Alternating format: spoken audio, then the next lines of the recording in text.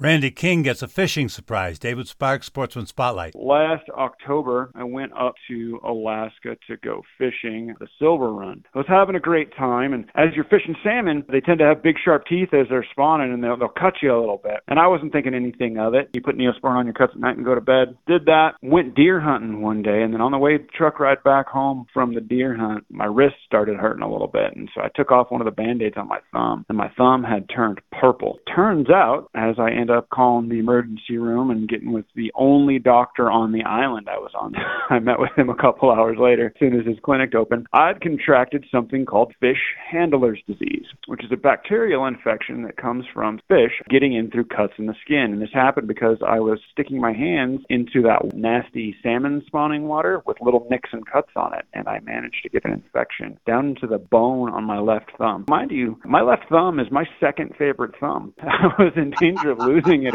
I had to be on antibiotics when I got home for 3 months. It is now 9 months later, and my thumb is still sore from this. So, moral of the story is you might think that you are invincible. You might think you don't need to gut with gloves on or do any of those sort of things. But I am walking evidence that if you gut enough animals, you stick your hands in enough nasty places with cuts on them, you will eventually get an infection. So be safe, not sorry. David Sparks, Sportsman Spotlight.